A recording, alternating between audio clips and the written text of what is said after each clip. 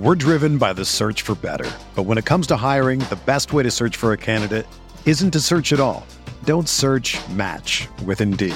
Indeed is your matching and hiring platform with over 350 million global monthly visitors, according to Indeed data, and a matching engine that helps you find quality candidates fast. Ditch the busy work. Use Indeed for scheduling, screening, and messaging so you can connect with candidates faster. Leveraging over 140 million qualifications and preferences every day, Indeed's matching engine is constantly learning from your preferences, so the more you use Indeed, the better it gets.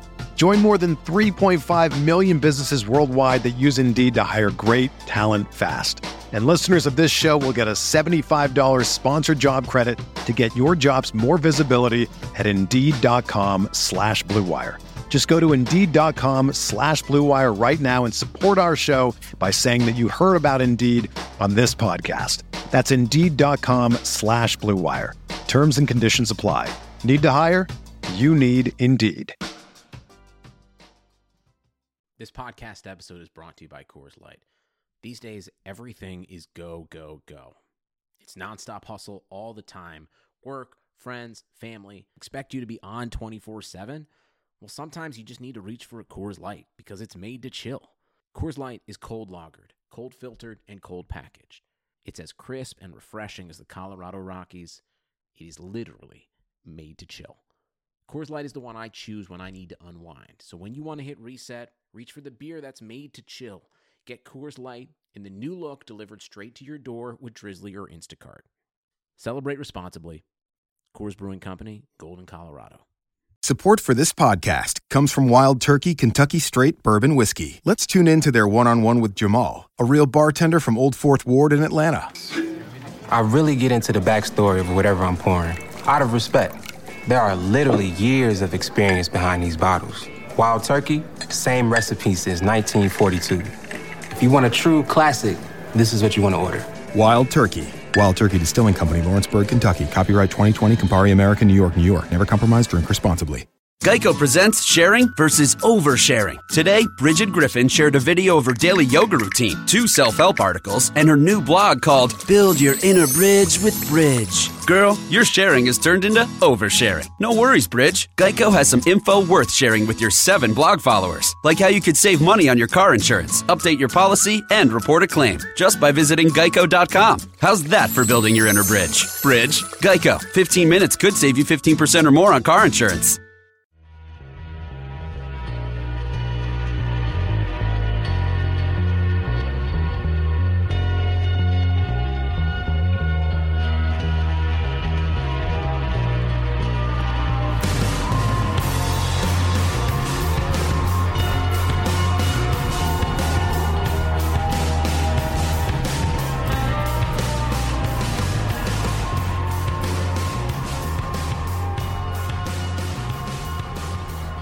Welcome to the RotoWire Fantasy Football Podcast, brought to you by DraftKings.com, the leader in daily fantasy sports. Be sure to use the promo code RotoWire when you deposit on DraftKings for a free contest entry today. It is Wednesday, September 2nd. We are a week and a day away from the start of the NFL regular season. I'm Nick Whalen, joined by a man who spent most of this morning attempting to pressure me into buying a discounted Blaine Gabbert Jaguars jersey. $19.99, Nick. How can you go wrong? I think there are a lot of ways you could go wrong with that. I'm being bombarded with links today from Mike Doria, who joins me, RotoWire senior NFL editor, with links to Trent Richardson jerseys, Blaine Gabbert jerseys, Aaron Campman jerseys. What is your angle here? You're just trying to get me to build a collection? The Trent Richardson one was going to be a talking point. Well, I guess we can talk about it now. Just that this is a guy who was the number 3 pick in the draft a few years ago, and already his there's 2 versions of his jerseys that are heavily discounted on NFL.com in their pro shop. His Browns jersey, I think, is down to $39.99 from the original $89.99 cost. And his Colts jersey is at $59.99. And I think that's kind of a sad state of affairs for a guy who looked like he was going to be a star in the league. And then, the reason, it's scandalous that you don't have a Jaguars jersey and you proclaim to be a Jaguars fan. It's scandalous? I don't know if that's the right word. I do own a Jaguars jersey. It just happens to be a Mark Brunell kids medium champion jersey. So I can't really wear it out in public. I do still wear it to the draft every year as somewhat of a joke. But it's basically an Under Armour shirt at this point. Well, anyway, there's, like in the NFL Pro Shop, there's lots of bargains to be had in fantasy drafts. So that's probably one of the things we're going to talk about today. And hell of a transition there, Mike. By the time this, our season of podcasting is over, Nick, I hope to see you in a Jaguars jersey, T-shirt, hoodie, whatever. Show some pride there. All right, I will do something about that. That's for sure. We're just going to hopefully see if that Gabbert jersey goes below $10, and then maybe I'll pull the trigger. All right, so let's get into some of the big news of the day. We already mentioned Trent Richardson. He was cut by the Raiders. We'll get into a couple more cuts in a little bit. We'll start with Randall Cobb. Looked like he went down on Saturday with what could have been a scary shoulder injury. Kind of got driven into the ground after making a catch, landed right on that right shoulder. But as we found out earlier this week, the injury doesn't look to be anything too serious. A sprained AC joint in that shoulder. Still dealing with some swelling. I would say probably not going to play on Thursday, if not definitely at this point. Yeah, I mean, I'll cut you off there just for 1 sec, just as a little reminder that, most of our listeners out there would already know this, but the fourth week of the preseason tends to be a situation where very few important players play. There might be a few players out there that are in the midst of job battles that are potential starters that actually get out there on the field for more than a couple of snaps, but generally it's the scrubs. It's the guys that they're going to have to cut rosters down from 75 to 53 on Saturday or by Saturday. So this is the game where those players are fighting for their roster spots, and they're the ones that are going to be playing most of the time, showcasing their skills. And there's just not going to be a whole lot going on in terms of like fantasy viable players playing. I mean, obviously, no team wants a player that they want to have in their starting lineup on week one get injured in the most meaningless preseason game of the year, i.e. week 4 of the preseason. Yeah, and the Packers fall into the category of one of those teams that probably won't play any of their big name guys. Cobb won't play. Rodgers, I'm sure, won't play. Lacey will maybe see a series or two. But for a team that's been as dinged up as they are already, they don't want to take any more chances. I think that if you're playing daily games at all, you can just forget about week 4 of the preseason there. And really, teams are most likely to either completely bench or put their starters in there for an extremely limited amount of time. It's just there's just no upside to sending anyone out there in that sort of situation that close to the season. Right, so no Randall Cobb on Thursday for Green Bay as they close out the preseason, but it sounds like he's going to be ready for week 1. This is coming from Cobb himself. Are you concerned if he doesn't practice at all before week 1, or is he proven himself at this level already to the point where he can just kind of plug and play? As a person who's gone through some shoulder issues there, I think the kind that he's dealing with is probably more of a pain tolerance thing there. I would imagine that unless he has a setback, unless he goes to practice and bumps it and feels bad, that he'll probably be out there. And I mean, obviously the Packers don't want to unnecessarily risk Cobb in any way, given that they've already lost Jordy Nelson for the season. But by the same token, they can't afford to exercise extreme patience with Cobb. If he's ready to tough it out, then he'll be out there in week 1, and I believe that he will be. We've talked so much about what's going to happen in the aftermath of Jordy Nelson's injury. Obviously, Cobb slides up to that de facto number 1 role. Devontae Nelson shifts up to number 2, but Devontae Adams, excuse me. I don't know why I said Devontae Nelson. So who's going to be the third wide receiver for Green Bay? And we've seen Jeff Janis, Miles White, Ty Montgomery. Those are kind of the big 3 in the conversation. All 3 played well in week 3 of the preseason against Philadelphia. That Green Bay offense got off to a slow start, but looked a lot better in the second half when Brett Hundley got more comfortable. And now they get Jared Abbrederis back. He missed all of last season with a torn ACL. He's been dealing with concussion symptoms during training camp. Missed the better part of the last month. So he's a little bit behind them at this point. We'll start with those first 3, Janis, White, and Montgomery. Is there anybody who's in the lead at this point? Well, I had a draft last week, and all 3 of those guys were available with my last pick. And, I had about a minute not about a minute and a half. I had a minute and a half to think about it.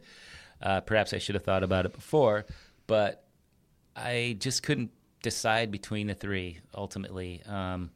I thought, well, Janis, he's got an edge in experience. He's, built a little bit like Jordy Nelson.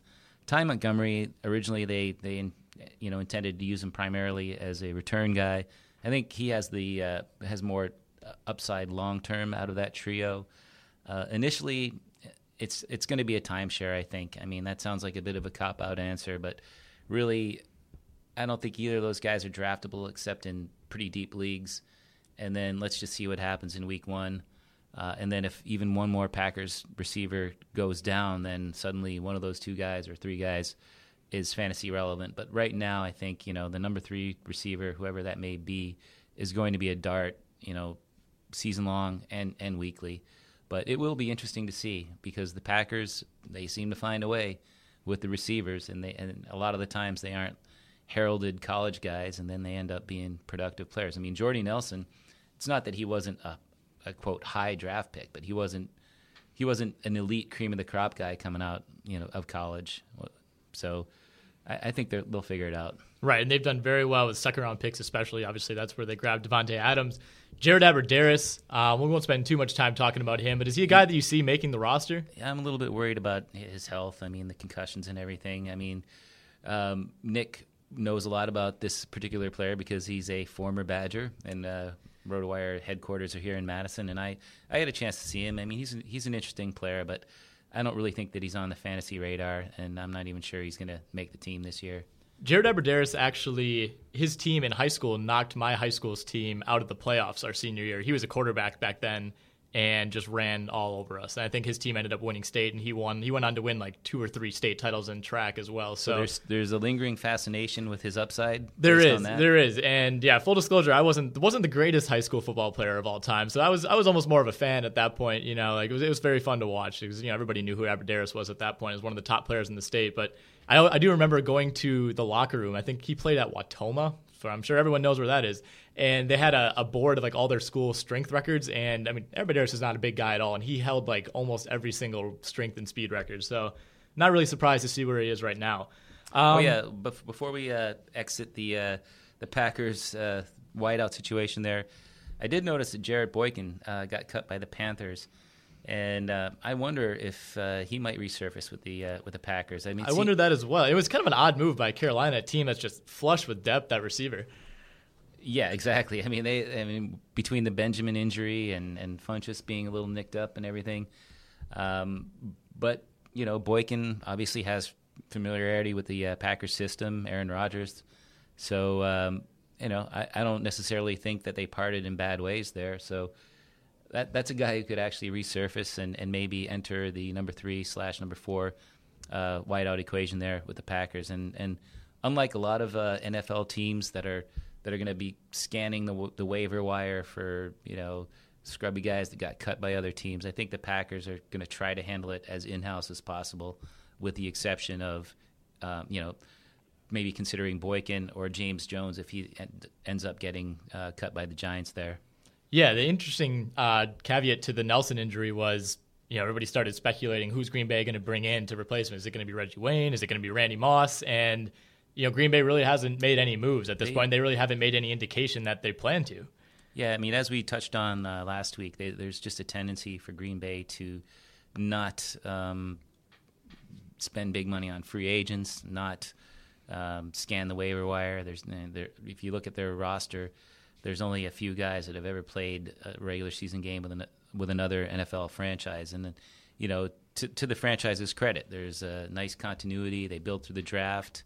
They don't overpay for free agents. And, that's one reason that they're probably going to be contenders for a while there, especially as long as Rodgers is healthy and their quarterback. All right, so rosters are starting to be trimmed down. I believe Saturday is the deadline for 53-man rosters to be submitted. It's Saturday, 4 p.m. Eastern. It has to be all final. A lot of teams will probably start making cuts almost immediately after Thursday night's games. So there might be some when you wake up on Friday morning, there'll be some names out there. But I think by Friday, a lot of guys are going to get cut. And obviously, like you said, Saturday is when things have to be finalized on that front. So there's rosters are at 75 right now.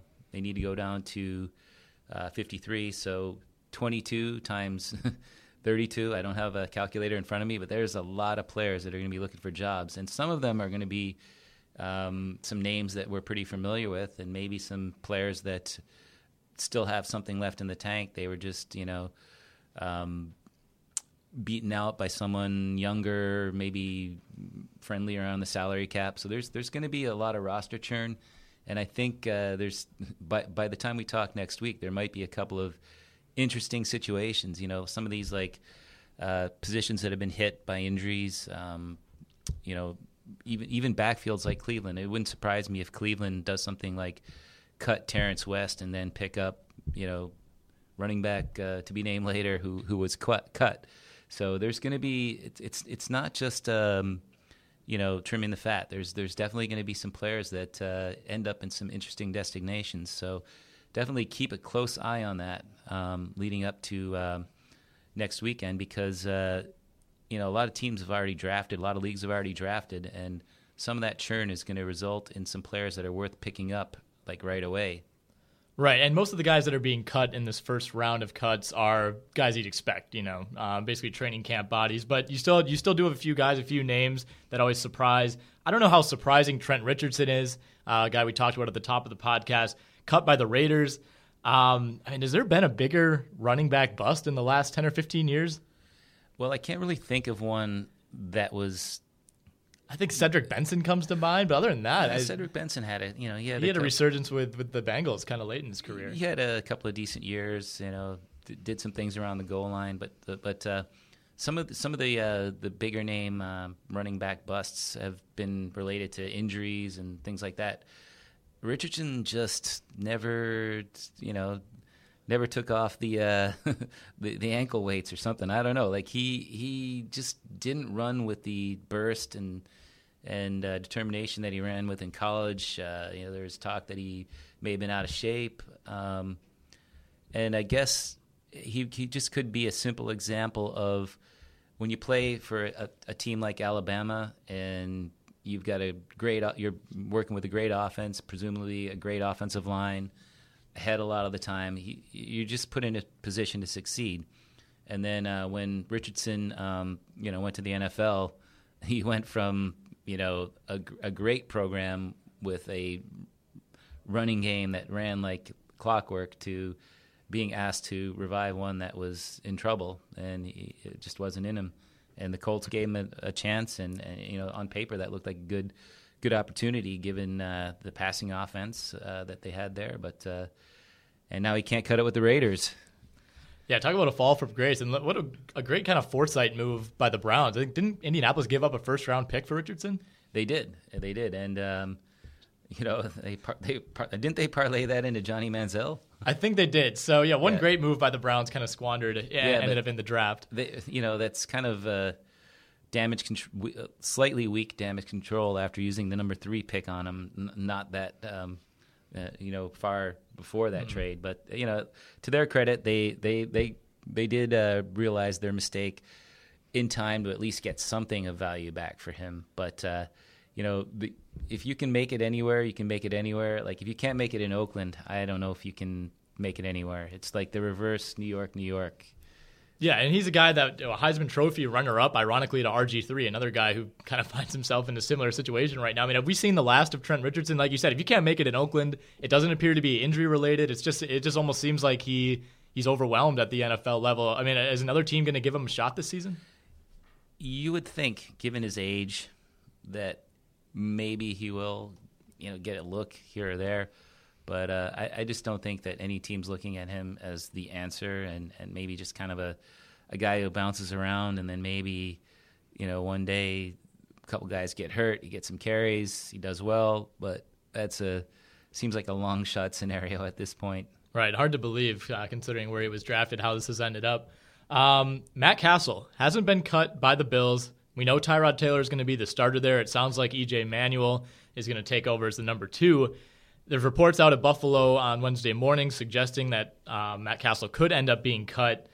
Is this the right move for them in the long term? Well, I mean, that's in the internal discussions phase of things. And, you can look at it as that quarterback situation, it's settled for now. I like Taylor. I think there's some interesting upside there given his mobility, and that's presumably why the team named him the starter, just his ceiling might be a little higher, and Rex Ryan wanting to see what a guy running quarterback could do in that offense. EJ Manuel, he's actually bounced back from being pretty much written off and presumed to maybe be the likely cut. I think the main reason that they would consider Castle is just pure salary cap reasons. They'd save $4.15 million against the cap. I think the what they call the dead money would be $600,000. It's not nothing, but it'd be a rather significant savings. I guess it just depends on how confident they feel in the Taylor-Manuel duel. I mean, there is something to be said for like a solid veteran backup behind those two. But then again, I guess they have Sims if they're desperate there. But it wouldn't surprise me if they cut him. And this is a guy that was the favorite entering training camp. So, the Bills have made a couple interesting moves. They got rid of Fred Jackson, even though LaShawn McCoy's a little questionable for week 1 there. So they're going against the grain in some ways. Yeah, we could talk about both those guys right away. We'll start with Jackson. As you mentioned, released by Buffalo on Tuesday, already in Seattle on Wednesday. Sounds like they might be hammering out a deal there. Expected to sign. The latest on Fred Jackson is that the Cam Chancellor situation might sort of put a damper on that potential signing, so it may not be quite as just because of the money that they would need might not be there. And so that's it's not a done deal, and now it's starting to look like that might not fall through. But I was before this podcast, I was looking at all the different teams that could consider Fred Jackson, and there's a lot. I mean, for various reasons. I mean, I jotted down a few, and we can go over them real quick. St. Louis, because Trey Mason is banged up right now, questionable for week 1, and I don't think that Gurley's ready out of the gate necessarily. The Patriots, well, they've always liked Fred Jackson. The coaching staff has a lot of respect for him, and with Blount suspended for the first week, even though Gray's still around, it's within the realm of possibility. It would be sort of a Patriots kind of move to go get a division rival guy like that who's done well against them in the past. That would be a very Patriots move. Yep, and then there's Cleveland because it's Cleveland, and there was a little excitement there about Duke Johnson maybe having a chance to make some headway in that backfield, and it's still unsettled. I mean, Crowell and West are still around, but I don't really have a good feeling about either of those two, and I do kind of like Duke Johnson, but I do think that Cleveland is the one team that's going to snag a cut down running back and throw him into the mix. And then Houston, well, Foster's injured. Blue, he's been doing all right, but wouldn't surprise me if they wanted to throw in a veteran guy as kind of a filler there until Foster comes back. Oakland, as always, now that they've got rid of Richardson, it's a good sign for Latavius Murray. But they're other than Halou as the pass catching back, it's a little bit cloudy as to who their backups are there. Dallas, I don't know, just because it's Dallas, and we inherently don't trust Darren McFadden, so as we shouldn't. Yep. And then the last one I mentioned is Arizona. If Chris Johnson doesn't show burst in the preseason finale, then he might be gone. And I mean, that's a bit telling that Chris Johnson has to prove in the 4th week of the preseason that he's worth keeping around. So a lot of teams out there that could find a spot for Fred Jackson, and obviously Seattle, because Robert Turbin is dealing with the high ankle sprain. And you mentioned that it was somewhat of an interesting move for Buffalo to cut Jackson due to what LaShawn McCoy has going on right now. He's still kind of banged up. Week 1 status appears to be getting more questionable by the day. If he's not ready, who's going to be the guy to step up for week 1 or maybe week 2 if the injury still lingers? Well, I was talking to our Buffalo beat writer, and he pretty much echoed what I thought, looking from the outside there, that they would just have to roll with a committee. And I don't really think that. I mean, Rex Ryan even hinted at that. There's not really going to be one guy that would take over all of McCoy's duties. They got Bryce Brown, Anthony Dixon, and then they have Carlos Williams maybe will be ready to go by week 1. But given that Carlos Williams is banged up, and they already knew that McCoy was hurting, I just don't understand why they cut Fred Jackson. I mean, I don't know what the exact salary cap savings are, but that's presumably the reason. But it does feel like they've left themselves shorthanded, and the fact that there's a lot of interest in Jackson shows that there's a widespread belief that he still has something left in the tank, and he's definitely known as a good leader and tough as nails kind of guy, and an asset to any backfield. So that was a head scratcher.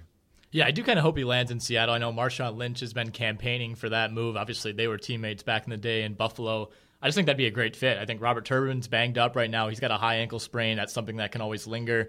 And I think, from a pure production standpoint and from a comfortability standpoint, I think that's just kind of an ideal move. But like you said, the Cam Chancellor thing kind of complicates things in Seattle. At a certain point, is Christine Michael a guy that they want to keep around? I mean, he's pretty much done nothing since they drafted him, and everybody assumed as a rookie that he would supplant Turbin, and then in his second year that he would, and it's just never happened. So I don't know that if Jackson does sign with them, I wonder if they finally move on from Michael, and that's a guy that a lot of people liked coming out of college. Another guy a lot of people liked coming out of college, Monty Ball, a former second-round pick of Denver. He's now listed as the 4th running back on the Broncos' latest depth chart. Juwan Thompson, whoever that is, has now passed him. So he's behind C.J. Anderson and Ronnie Hillman and now Juwan Thompson. It sounds like Ball's probably going to make the roster, but if he doesn't show well in this 4th preseason game, he could be an inactive back on most game days. Well, that's kind of where it's trending right now. But if you look at their depth chart, obviously C.J. Anderson has taken over that job. Ronnie Hillman, previously profiled as kind of a pass catching specialist, but he's actually shown that he can do a little bit more than that in fill-in duties last year and the year before, and in the preseason he's shown some nice burst. Thompson is more of a goal line kind of guy, so I think that maybe there is a path towards fantasy relevance for Monte Ball, but it means probably he like you said, he might be inactive, but then if C.J. Anderson gets hurt, then he might kind of slide in as the direct replacement for C.J. Anderson. But if they're going to go with a balanced backfield of, C.J. Anderson is the lead guy, Hillman is a pass catcher, Thompson is kind of a in close goal line type, it doesn't really leave much for Ball if he's active, and if he's inactive. I mean, if you look at what's happened in Denver over the last few years, their backfield never seems to stay healthy. There's guys that were inactive to start the year that ended up starting, so I wouldn't write him off. But this is a guy that was like going in the first round last year of fantasy drafts, and now he's either a late round dart or going undrafted. I don't think Denver's quite ready to just cut him. But, he's kind of off the radar right now. Right, and Ball hasn't necessarily played badly. He's just had very untimely injuries that have kind of knocked him out. And, credit to C.J. Anderson for coming in over the last 8 weeks last year and really grabbing a hold of this job. 2 other guys, 2 receivers that we wanted to touch on, somewhat surprising cuts. Ryan Broyles, former second-rounder. The Lions cut him. He actually requested a release, which is interesting. A guy who's only caught 10 total passes over the last 2 seasons. Big-time producer at the college level, ended up tearing his ACL near the end of his college career, and just kind of really hasn't been the same since. He's unfortunately, the injury woes just continued in the NFL. Second rounder. I mean, the word is that he's got the good hands as advertised. And that's what made him an intriguing draft pick at the time, especially in that offense. Maybe the long-awaited sidekick to Calvin Johnson, but. The word is that he just can't get the separation that he used to before all the injuries, and I do hope he catches on somewhere. But that's a guy who seemed to be a great fit for that sort of offense, and it didn't work out for him. Denarius Moore is the other guy who was cut. Pretty quiet 2014 season, just 12 catches, 115 yards in limited games. A guy who was productive a couple years ago, caught 46 passes. Does he still have anything left in the tank? Well, I mean, the Bengals cut him, so that's not a great sign. I'm not, saying that the Bengals wideout core is weak or anything like that, but I would have thought that he at least could have, made the team as a depth guy. I do think he'll catch on somewhere, but it's too bad. A couple of years ago, like you said, the 2011 fifth rounder showed some promise. An injury or two along the way, and some sketchy QB play. Didn't help his cause. But yeah, there's and Denarius Moore and Ryan Broyles. I mean, I don't think we need to go into detail too much more about them, but there's going to be a lot of players of that caliber that are going to be cut on Saturday. So there's going to be a lot of names that we know that for one reason or another they're let loose, and either it's because really there's nothing left, or it's time for a change. So we'll see. It's always a fascinating time of year. All right, let's move into some more minor news from the day. I won't spend quite as much time talking about these stories. Johnny Manziel, still dealing with the elbow issue, said it's not something he necessarily expects to dissipate. He kind of recognized that, I throw sidearm. That's just kind of how this works. Doesn't sound like he's necessarily going to try to rework his delivery at all. That's probably not the right thing to do, right before the season. But he doesn't expect it to completely go away. He's icing it. Just kind of something where he said it's on and off. Sometimes it hurts, sometimes it doesn't. Mike Pettin basically said if Manziel doesn't start throwing consistently over the next couple of weeks, that he's going to open as a third quarterback and won't really have a chance to move up to number 2 during the preseason. Obviously, only a week left here. I mean, does this really matter at this point? Are you still kind of holding out hope that Manziel at some point gets his chance this season? Well, I mean, I think at this stage, McCown has to implode on the field or get injured for Manziel to have a chance. If Manziel had shown a little bit more in the preseason and maybe avoided this injury, there probably would have been more of a clamoring for him to get a chance, if any, in the wake of any McCown struggles. But I think this kind of gives the Browns a chance to, an excuse to be patient and exercise caution with Manziel, and maybe Browns fans can kind of relax and maybe he gets a chance by midseason. I don't know, but there's certainly no rush to get him in there at all by either the coaching staff, management, and presumably the fans of Cleveland. Devin Hester will be held out of the preseason finale for the Falcons on Thursday. He's dealing with turf toe, kind of a wait-and-see type of injury there. Is this something you're worried about lingering into the regular season? Not really. I mean, Julio Jones, Roddy White, they're going to catch most of the passes as long as they're out there on the field. Leonard Hankerson has had a good summer. He slots in as probably the number 3 guy. I mean, Hester, at least Matt Ryan threw him the ball, which unlike Jay Cutler, I mean, Hester apparently wasn't a big fan of Cutler. He's, I guess, not alone there in former teammates at the wideout position at times. Yeah, that's a pretty popular opinion around the Madison area too, believe it or not. But anyway, Hester is, he had 38 catches for 504 yards and a couple TDs last year. I mean, I have memories of him being like a blur when he was in college. He was probably my favorite college player of all time.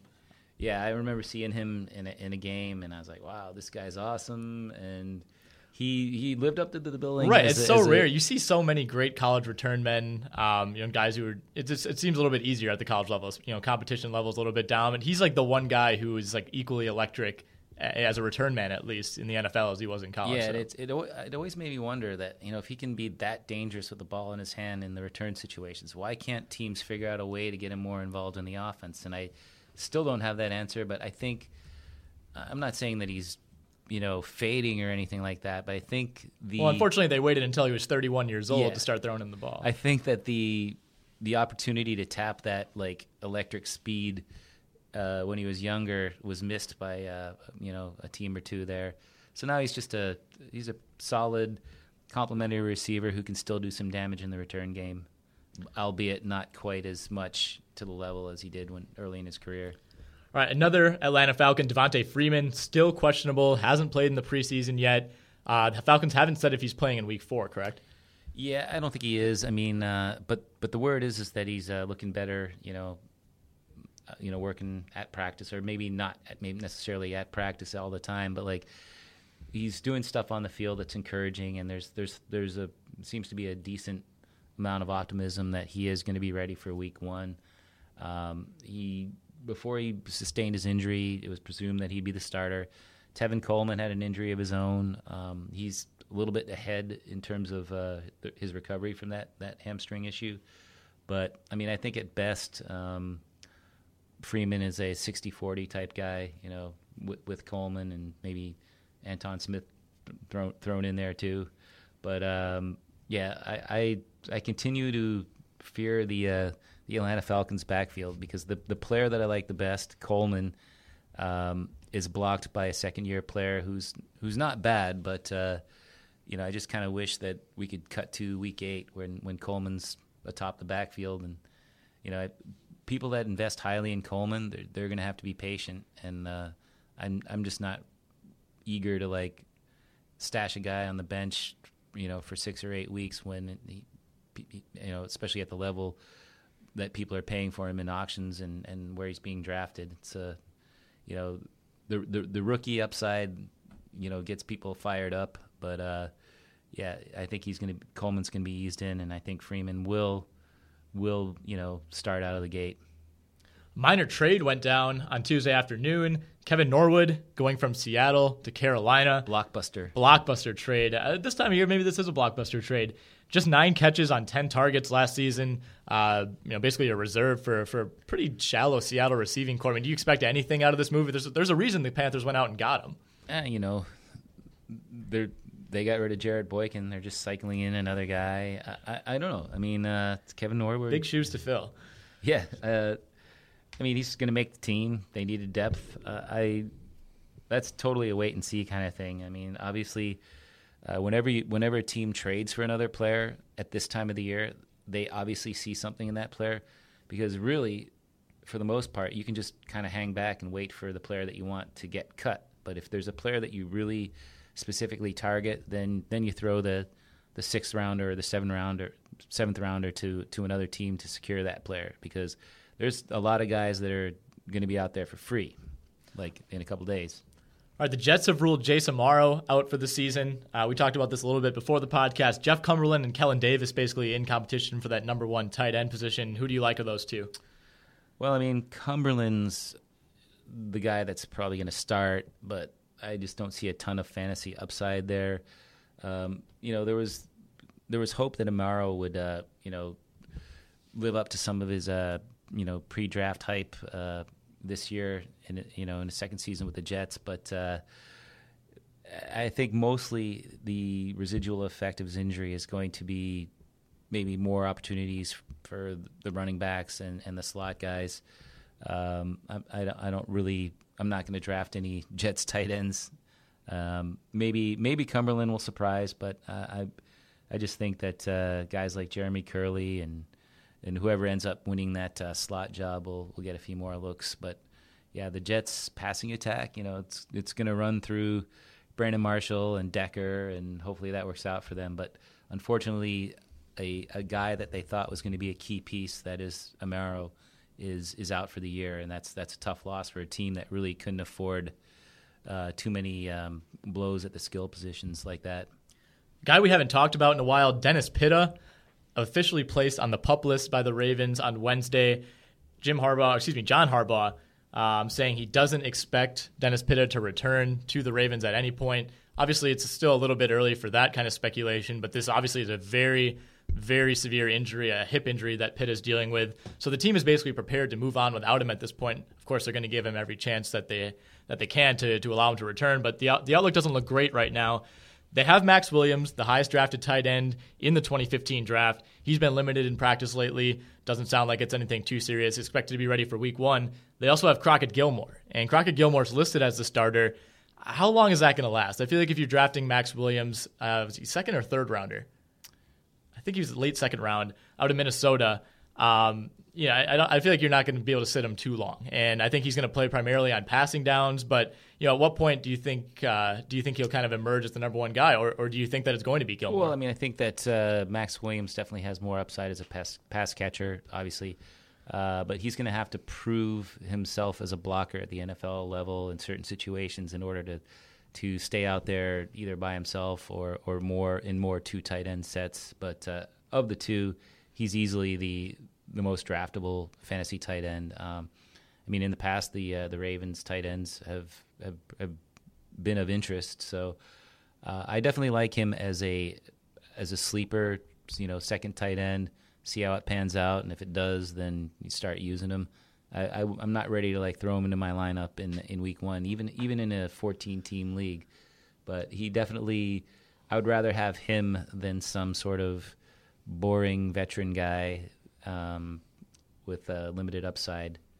So yeah, I mean, but unfortunately for Pitta, it doesn't look like anything they get out of Pitta this year is going to be a bonus. So we have official word from the league that Martavis Bryant will be suspended for the first 4 games of the season. Of course, he had that substance abuse issue. I talked with DVR on the podcast on Monday about who's going to step in as that de facto number 3 without Bryant in the lineup. It was basically between Darius Hayward-Bay and the rookie out of Auburn, Sammy Coates. It sounds like the Steelers have decided it's going to be Hayward-Bay. They've publicly kind of came out and pumped him up as that number 3 guy. Are you excited about him whatsoever? Not really. I mean, back when the Raiders drafted him 7th overall because he was super fast, there was a little bit of excitement, but he's just never been able to produce, greatly at the NFL level. To his credit, unlike other draft busts, he has managed to stick around. And the Steelers' offense is a good one with Roethlisberger at QB. Bell when he's in the lineup, it's a pretty nicely balanced offense. Antonio Brown catches a lot of balls. Whoever the second receiver is going to, benefit from when teams blanket Brown. So whoever the third receiver, therefore, is one injury away. So it's worth knowing about. I mean, whoever it is between Hayward-Bay and Coates, they're not lineup considerations yet. And I do think that, right now Wheaton is going to be the guy who benefits from Bryant's suspension. And as long as him and Brown stay healthy, it wouldn't surprise me if Hayward-Bay starts the season as kind of the number 3 guy.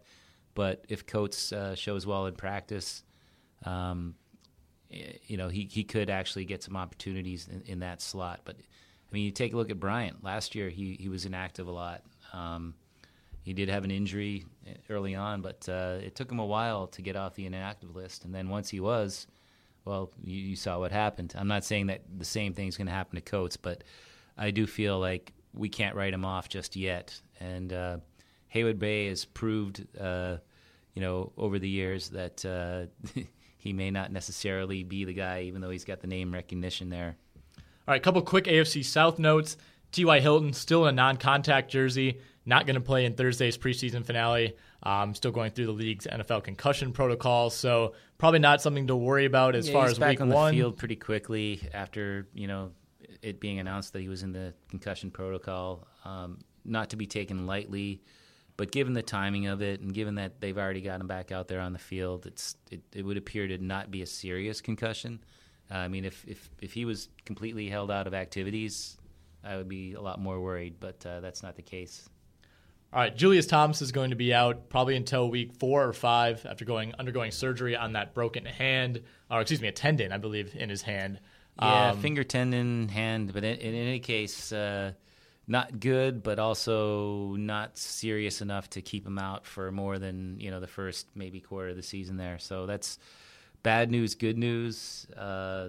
And you're our resident Jags expert, and they do have a capable former first rounder. They do, and that's Mercedes Lewis, and a guy who's I think he's the longest tenured player, on the team now that Scobie's out of town. Shed a single tear for that. But yeah, he's going to step in as the number 1 tight end for the first couple weeks. And his jersey's available at a discounted rate too, so that might be the one to go for.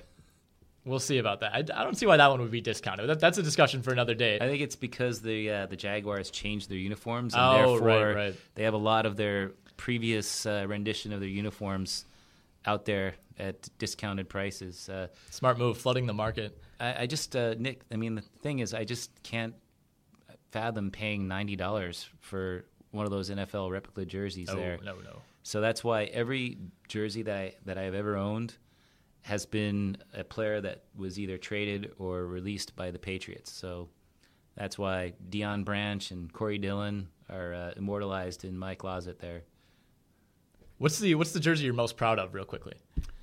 Well, I do like the Corey Dillon one because I got it for $9.99, and it's the throwback kind. And, he had a nice run with the team, and I love those throwback jerseys. So, yeah, that's it. All right, back to the Jaguars tight end situation quickly. Mercedes Lewis going to be the number one guy for those first couple of weeks. Probably worth a late-round flyer if you're in a deeper league. Otherwise, maybe an ad on the waiver wire. Jags are going to use 2 tight ends in their base set this year. So they're not going with a fullback. They're not going to roster a fullback. Obviously, in passing situations, there won't be 2 tight ends on the field. But Lewis is a guy that they haven't been shy about splitting out in the slot at times, too. So I think the upside is definitely there over that first quarter of the season. And then Clay Harbor kind of moves into the number 2 role, a guy who's filled in admirably, but, so hit or miss. Not somebody you ever really want to have in your lineup. Honestly, at this point, I'm not super excited about Lewis in season-long leagues, but if you're as a streaming option early on, sure. And if you're one of the people that drafted early and already owns Thomas, it's kind of an obvious plug in there. So there's value, in weekly formats and for those who drafted Thomas, but he's not moving. Lewis is not moving highly up my rankings in the wake of Thomas's injury. Final quick Jaguars note, Tandon Doss was cut, probably an expected move there, but basically what that means is rookie Rashad Green is going to be returning punts and might see some action on kickoffs too. So probably another guy you don't want to be targeting in drafts, but definitely a name to keep an eye on after huge production. I keep on thinking, that Green is going to somehow emerge as their slot guy. He's probably he is right now. And he's he's one injury away from being in that sort of like 3-man rotation of receivers that do stuff for the Jaguars. So I don't know, you got Lee, you got Robinson, you got Hearns, and pretty much all of those guys were hurt at one time or another last year. So I don't know, Green's a nice little sleeper, I think. Yeah, a super sleeper, I guess, if we want to use that word, but certainly not a guy to target in drafts, but a name to keep an eye on nonetheless. Ironically, the player on the Jaguars that I'm the most fired up about is a player that you're the least fired up about, and that's Green. Oh, I'm not saying I'm not fired up about him. I just don't want to. I don't want to be the guy that takes the fall when he only ends up playing 6 games this year. I jest, of course, but I do think that there's a little bit of a potential there for him to get into that, whatever Ace Sanders did back when he was good. Green could put up those sort of numbers, and absolutely that's not useless in PPR formats.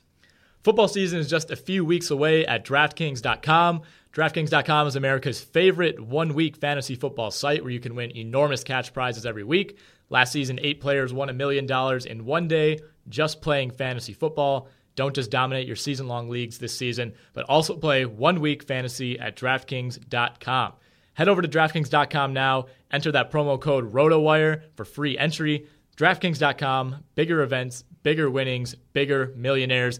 Remember to enter ROTOWIRE, that's ROTOWIRE, for free entry now at DraftKings.com. All right, so we don't have much time left, but I wanted to talk about a draft on Monday night. I did my first draft of the year, a 10-team half-point PPR league, so just a bunch of buddies from back home. Definitely not experts, but also guys who, we were competent to the point where I think we can discuss the draft without having to talk about Aaron Rodgers, Eddie Lacy, and Randall Cobb going 1, 2, 3, as I saw in my girlfriend's recent draft. But I just wanted to talk about some of the surprises that we saw. First of all, a guy we've kind of been tracking in every draft just because I know how much you like him, and it's Gronk is the player. We'll say that. And he's just in such a unique position as the unquestioned number 1 guy. We haven't seen that for a while. We haven't. And right, exactly. And he went at number 9, again, a 10-team league, half-point PPR. I think that seems about right. Does that seem about accurate definitely. to you? When I said that we haven't seen that for a while, there was kind of the Jimmy Graham / Gronk elite I don't think there was that much of a gap as there is now. It would be insane to take anyone other than Gronk. Yeah, and Gronk, part of Gronk's, the question marks attached to him the last couple of years were injury-related, not talent-related. But I was thinking back to a time where, Tony Gonzalez was an example, a while back when he was in his prime with the Chiefs as a guy that, he was so much better than the next tight end on the board that he was going in the first round, and that's what's happened with Gronk this year. There's, in my mind, there's 5 running backs that are kind of elite. So if you're in a standard league, those guys are off the board, boom, boom, 5 picks, and then there's maybe 3 wideouts that that seem to fly off as well. We're looking at Antonio Brown, Des Bryant, maybe Julio, Demaryius Thomas, and right in that range, that's where Gronk belongs. Because as soon as you get to that point where those first 5 running backs are off the board, the 3 or maybe 4 elite wideouts that everybody trusts and values highly are off the board, then you're looking at sort of like next tier running backs, maybe even next tier wideouts. I mean, ODB's in the mix as well, but no matter how you slice it, he's a first round consideration, and that I do think that no matter the size of your league, just owning a player who's that much separated from the rest of the players at his position is a good thing. And my last draft, he was my first pick. I chose him 5th overall, a little bit of a reach, but I had promised myself if the 4 running backs I wanted were off the board, I would take him, and that's exactly what happened. Sorry, Packers fans, I passed on Eddie Lacy in order to take Gronk, but I ended up with Latavius Murray and Melvin Gordon as my running backs in a 16-team league, so that didn't work out too bad. But anyway, back to your draft. You talked about Melvin Gordon. He went number 30 overall, so right at the end of round 3, and then Todd Gurley went 31 at the top of round 4. Gurley's ADP in NFFC drafts has been 58, so people may be a little bit more cautious with him. I thought 31 was a bit of a reach, especially in a 10-team league. It's a little bit high, but you're swinging for the fences with that pick. You're hoping that maybe by week 4, at the latest week 6, that he's going to step in and be the guy that the Rams drafted when they took him 10th overall. Trey Mason is banged up right now. I don't really know that necessarily affects the timetable for Gurley.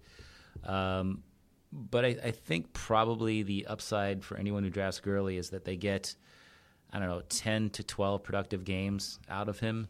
And in a lot of cases, that's enough. But you definitely need to acquire depth if you invest that highly in Gurley. Because, obviously whoever drafted him 31 was, swinging for the fences, thinking that his ceiling was better than anyone else at that slot. And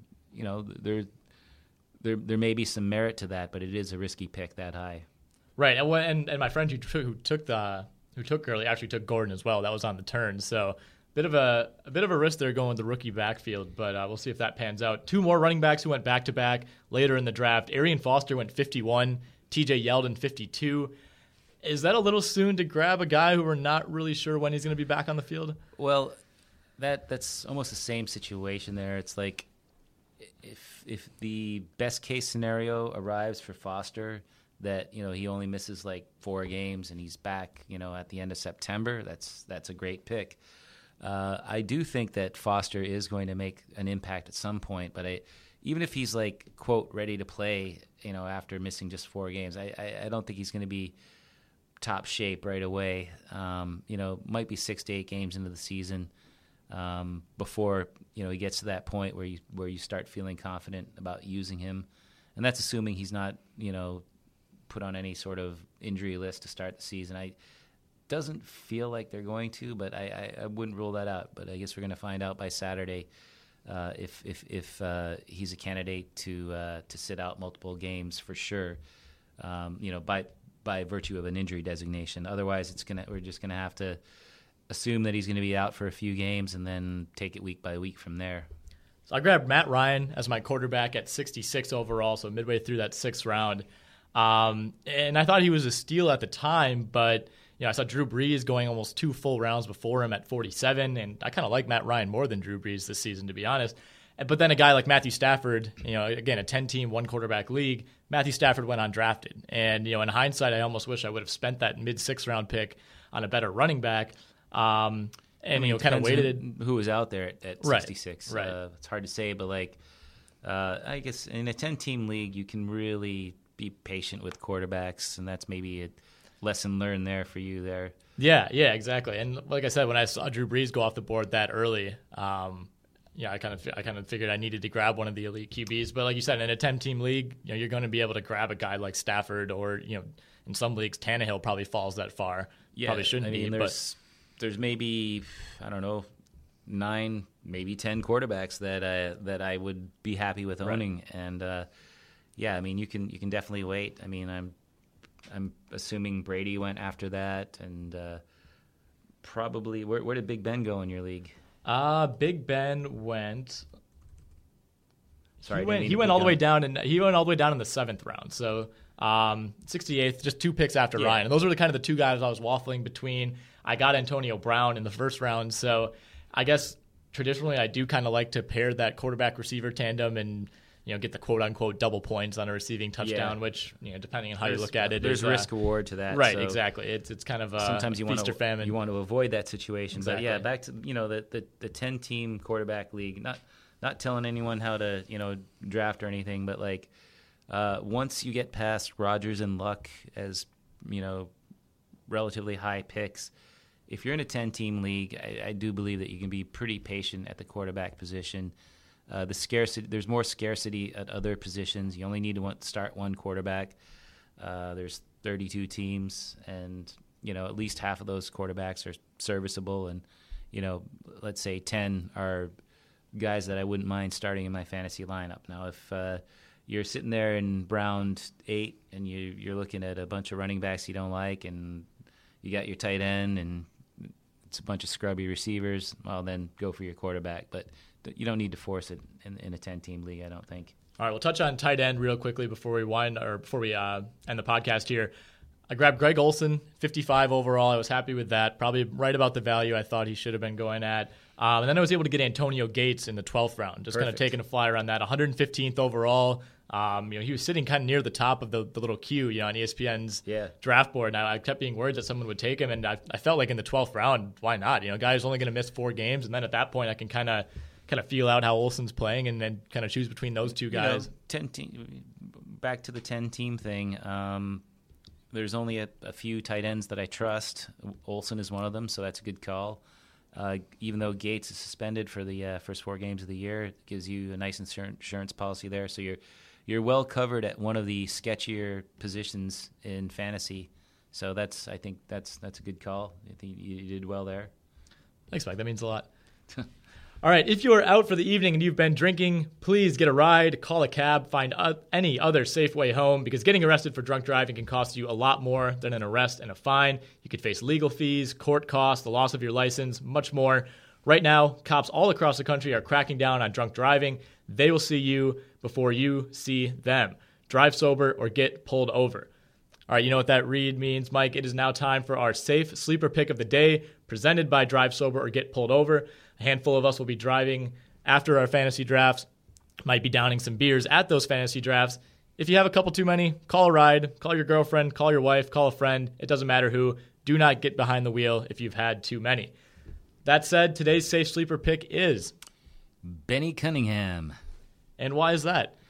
Well, he's a guy that's largely gone unnoticed in most drafts and auctions that I've been involved with, and I mean that's because Gurley is the exciting pick there in the Rams' backfield.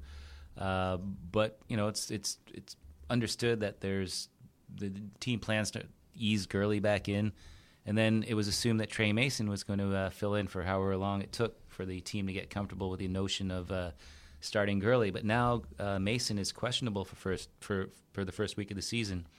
He could end up playing, but hey, if they're not ready to turn Gurley loose and Mason is out, someone's got to run the ball. So right now, Benny Cunningham looks like a candidate to maybe see a start or two in the beginning of the year. Now, all that could change if the Rams pick up some running back off the waiver wire or end up snagging somebody like Fred Jackson. But for a guy who's like pretty much unowned, I think he has a chance to start a game or two, and that's a pretty valuable sleeper pick, or at least if you've already had your draft or auction and maybe you had Amaro and he's on IR, or anybody else that you just don't want on your roster anymore, let's just throw Benny Cunningham at the bottom of your bench and hope for the best. And if he doesn't end up getting a start, well, that's fine. But in the beginning of the year, there's a couple of running backs that are suspended. There's Bell, there's Blunt. there's maybe going to be some running backs that between now and week 1, for whatever reason, they get injured and have to sit out, and you're just looking for like a 1-week guy. Well, he might be it. Yeah, and he's a guy who, when you look at his rushing numbers last season, there's really not much there. Basically 3-4 carries a game type of guy, just the third running back there. But he 45 catches. That's 7th among running backs in the league last season. So a guy who, when he was in there, wasn't involved much in the passing game, wasn't involved much in the running game, but really shined as a pass catcher. So, if you assume he's going to continue that kind of production, maybe not to that level, 45 catches is probably a lot considering they added Todd Gurley. But he's already a weapon in the passing game, and if he starts getting more touches as a runner, the value is definitely there. So I think that's a very viable safe sleeper pick. Yeah. All right, thank you for listening to the RotoWire Fantasy Football Podcast. Again, brought to you by DraftKings.com, the leader in daily fantasy sports. Be sure to use that promo code RotoWire when you make your deposit for a free contest entry today.